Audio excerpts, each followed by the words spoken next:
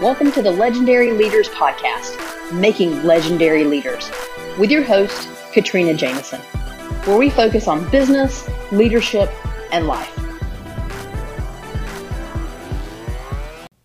Hi everyone, welcome to another episode of Legendary Leaders.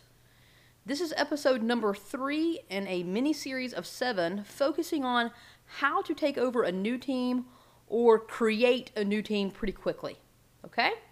And today's episode is focusing on getting feedback and learning what matters to your new team. If you recall, in the first episode we focused on introducing yourself and immediately building trust. The second episode we focused on getting to know your team and again, further building trust on a personal level. Today's episode is getting additional information from your team so you can better understand what their needs are within the business. Okay? And that's really focusing in on asking for feedback and, again, learning what matters to them.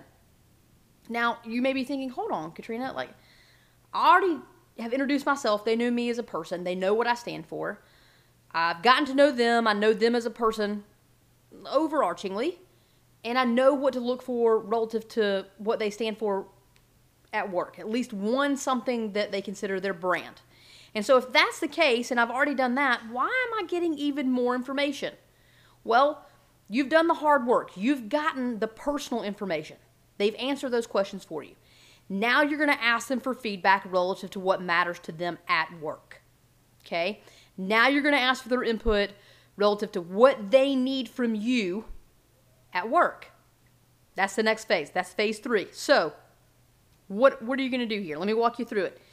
You're going to ask them these following questions. What needs to change? Now that you're there and you're the new leader, or now that you're creating this team, if you're creating this team, they may not really be able to tell you what needs to change. This may be a question that you need to ask at your quarterly offsite meetings or your annual, let's celebrate how we closed out the year meeting, whatever it is, okay? That question may need to wait if it's a new team. But if it's a current team that you're taking over in any capacity, then you need to ask them the question, what needs to change? Because they all have ideas, and they all have things they either hate doing or think aren't going well or don't understand why they're doing, or simply need to be improved. So ask them, what needs to change? I also want you to go in and I want you to ask them what they want you to help them with. Okay, what do they need help with? Ask them that right out of the gate. Don't wait for them to come ask you. Ask them. Tell them you need to know. What do they need your help with? And then ask them another question. What doesn't need to change? Okay, because that's a natural fear of a new leader coming in. They're going to come in and change everything. And I love how things are going right now for the most part. So I don't want these things to change. But are they going to tell you that? Probably not. They're not going to come right out and tell you.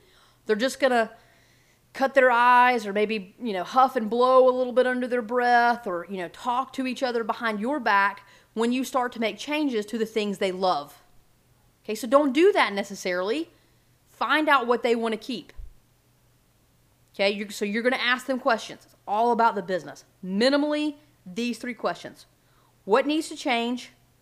What needs to stay the same? What do they need your help with? Okay? And then I would throw another one that's in there that you don't have to ask, but I like to ask, which is, what are you most proud of that your team is accomplishing right now? Okay, that's something that you can celebrate or have pride around. And give them a moment to be proud and then have something that you want to go celebrate as you go through the next steps. Okay? Today is just about asking the questions. That's what this piece is about. You're going to put the questions in front of them. You're going to give them time to think through it. The last thing you want is to put the questions in front of them and expect them to immediately turn around with an answer, because some people need time to digest and think through and provide you with insightful answers. So time is critical here. I would tell you to put the questions in front of them, give them time to return it back to you. They can do it one-on-one. They don't have to collaborate in a group. Matter of fact, I would probably encourage you to ask them to do it one-on-one, because you need them to have individual answers that they send back to you directly. I would have them completed in an email or a document and send back to you for your eyes only. That will cause each one to participate, and you need every person to participate in this event in order to be able to do what you're going to focus on as the next phase. And the next phase is what I'm going to cover tomorrow, which is take what you've learned from those answers, and you're going to create a plan around those results. Okay, but phase one of this two-step process is asking these key questions to really learn what matters to them and where they need you to focus in the business now that you've learned something about each other on a personal level. This is a super short episode. I just want you to be thinking about how you would apply this. Would you present it in a meeting, or would you send an email out? Would you get them on another, quick morning call and say, hey team, today, this is what I need you to do, and here's where I need you to turn it back in, and clarify what you need?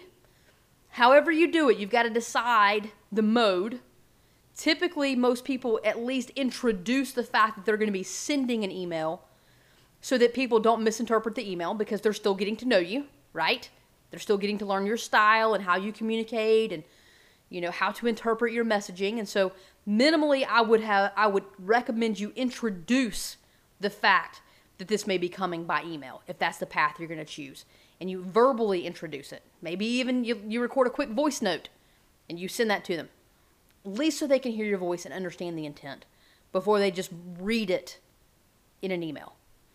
But once you introduce it in whatever capacity you feel comfortable, let them know what you expect and why it's important to you. Explain the why. Hey, I need this information. It's really going to help me be the leader that you need me to be. Your insight and your input is extremely important to me because I want to be able to lead you in the right way. So take some time to honestly answer these questions. Nothing's out of bounds. Nothing is inappropriate. And so please just look at the business and answer honestly these questions. You give it to them. You wait for it to be turned around. And then tomorrow we're going to go through what you do with that information. So today's all about planning the introduction, crafting your email, crafting how you're going to introduce it to your team, putting the questions together. Okay? Remember the questions? What needs to change? What needs to stay the same? What do they want your help with or need your help with?